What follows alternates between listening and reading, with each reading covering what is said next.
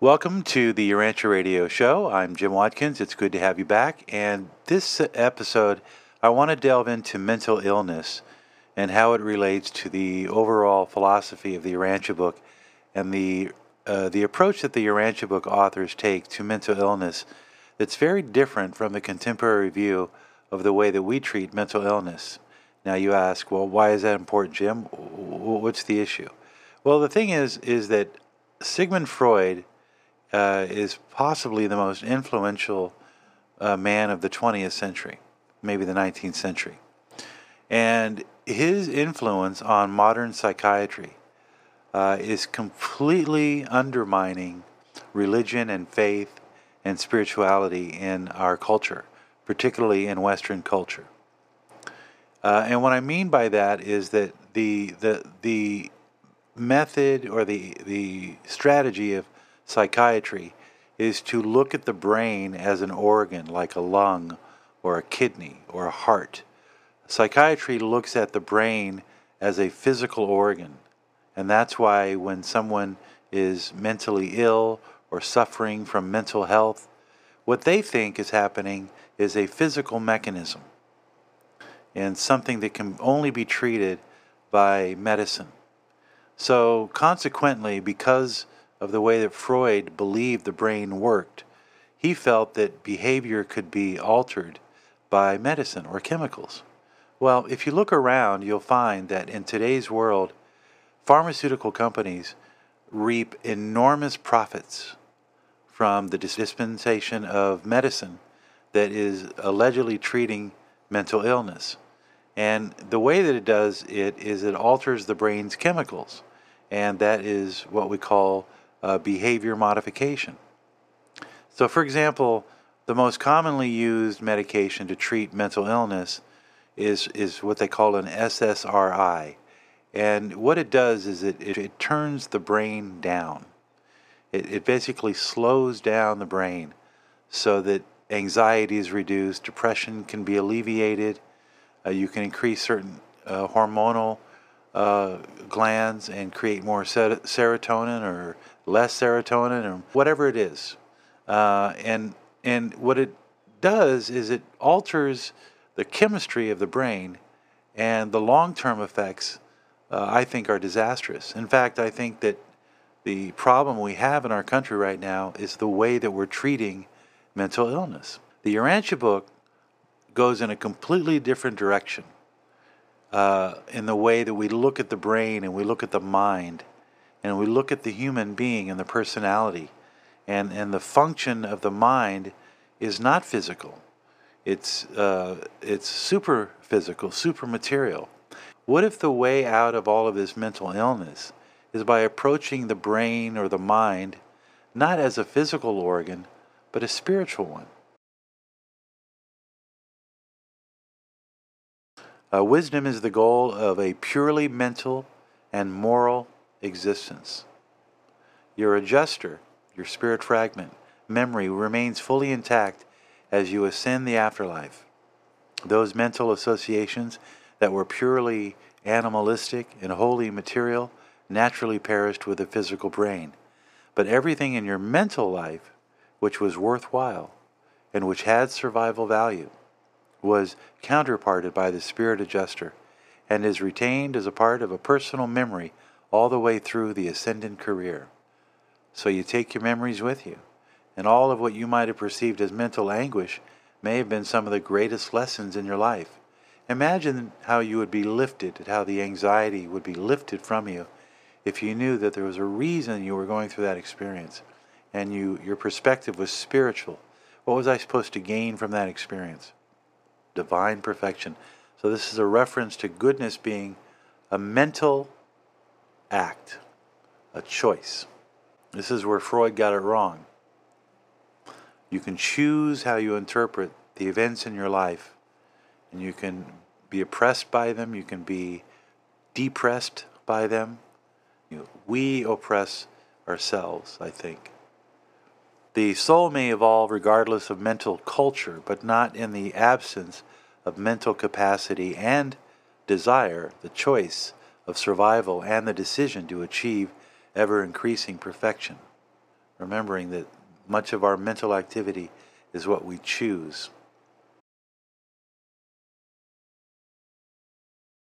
Now we get into the element of prayer.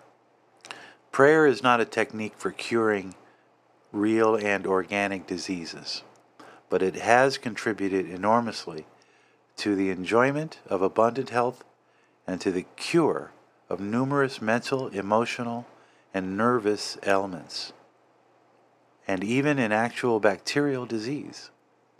Prayer has many times added to the efficacy of other remedial procedures. Prayer has turned many an irritable and complaining invalid into a paragon of patience and made him an inspiration to all other human sufferers. Prayer is a technique for curing real and organic diseases. So, prayer facilitates the mind. Prayer constitutes a technique of the most efficient approach to the realization of those reserved powers of human nature which are stored and conserved in the unconscious realms of the human mind. That might be one of the most powerful statements in the whole book. Prayer constitutes a technique of the most efficient approach, a technique of access to the realization of those reserved powers in your human nature, which are stored in the unconscious realms of the human mind. Prayer is a sound psychologic practice, aside from its religious implications and its spiritual significance. It is a fact of human experience that most persons, if sufficiently hard-pressed, will pray in some way to some source for help. The mind being the captain, the mind is not subjected to outside forces, only its own interpretation of those outside forces. The mind can choose to rise above that which might be causing him anxiety. He may just not know how to do it. And what they're saying is prayer is a technique that opens up new reservoirs in your mind. It opens up new access to ideas and thoughts that may not have been present or self-evident. From paper 110, it is to the mind of perfect poise, housed in a body of clean habits to stabilize neural energies and balanced chemical function, when the physical, mental, and spiritual powers are in triune harmony of development. Again, three realities, cosmic realities: physical, mental, and spiritual. That is, a maximum of light and truth can be imported with a minimum of temporal danger or risk to the real welfare of such a being.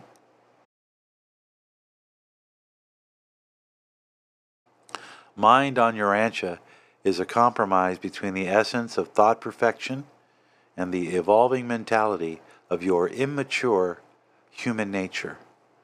The plan for your intellectual evolution is indeed one of sublime perfection, but you are far short of that divine goal as you function in the tabernacles of the flesh.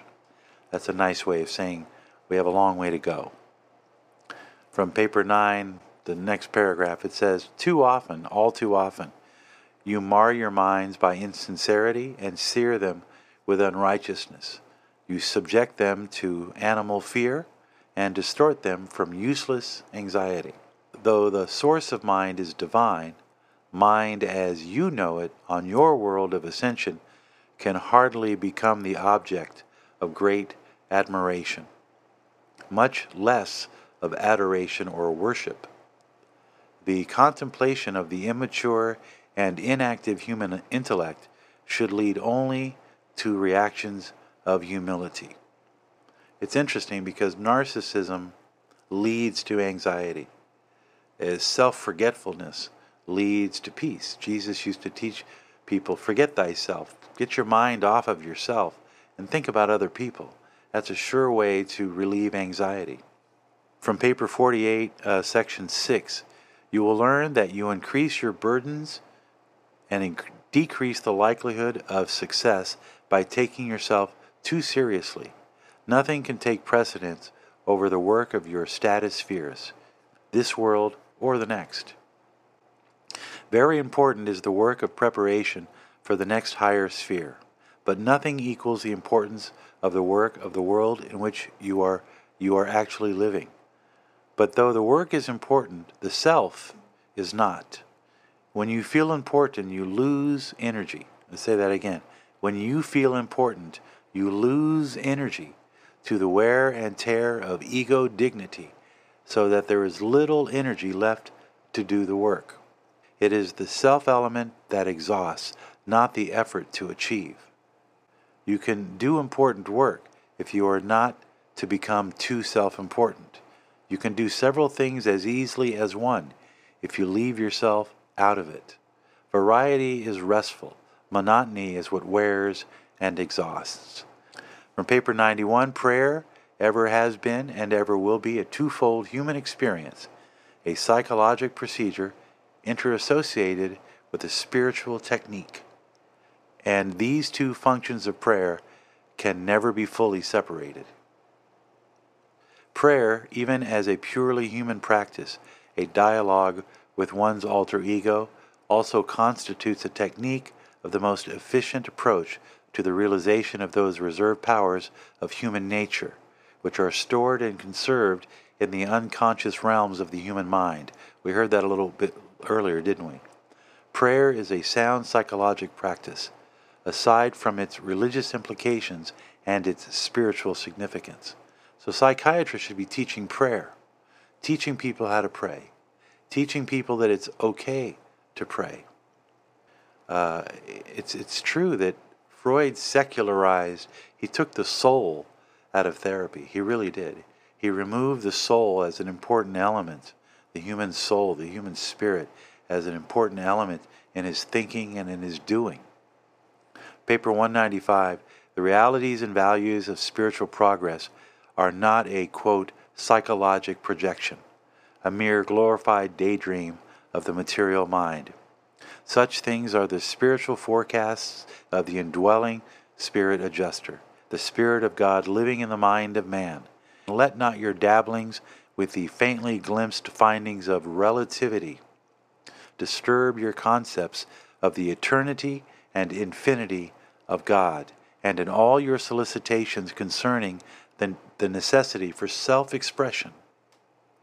Do not make the mistake of failing to provide for a juster expression, the spirit expression, the manifestation of your real and better self.